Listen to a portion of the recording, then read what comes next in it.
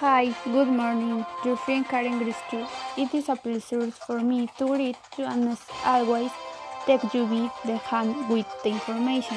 Once again, I welcome you to this podcast. Let's begin.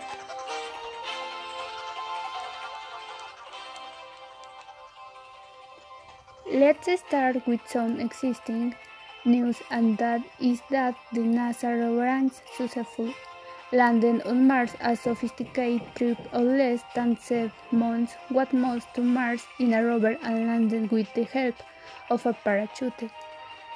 The landing occurred in Jersey crater because there was a lake there that created a delta. The mission was success thanks to science, technology, and NASA equipment. Well, as we can know, Texas is not having a good time. Unfortunately, they are going through extreme cold. Climate change will make extreme cold and hot events more common. Texas was clearly unprepared for extreme cold, which caused its power grid to collapse and brought many problems with it. In other news, the issue of COVID-19 and an issue that is being debated is that if we have to get used to the idea of living with COVID-19. In January, the journal Nature asked more than 100 immunologists, infectious disease research, and virologists who believe that the virus could be eradicated. 89% say no. They think that it is very likely to become an endemic virus, which means that it will continue to circulate in the population of years to come.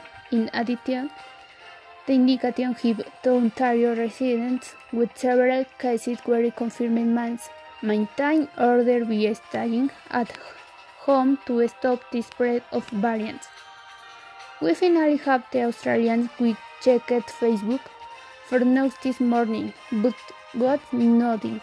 The company is ongoing dispute with the government that purpose a law that will result in internet giants, including Facebook and Google, paying the media for content used on their cities, and it is not the only country that is renting the rules to make big technologies part for the news.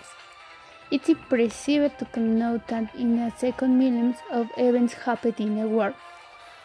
With this, I say goodbye.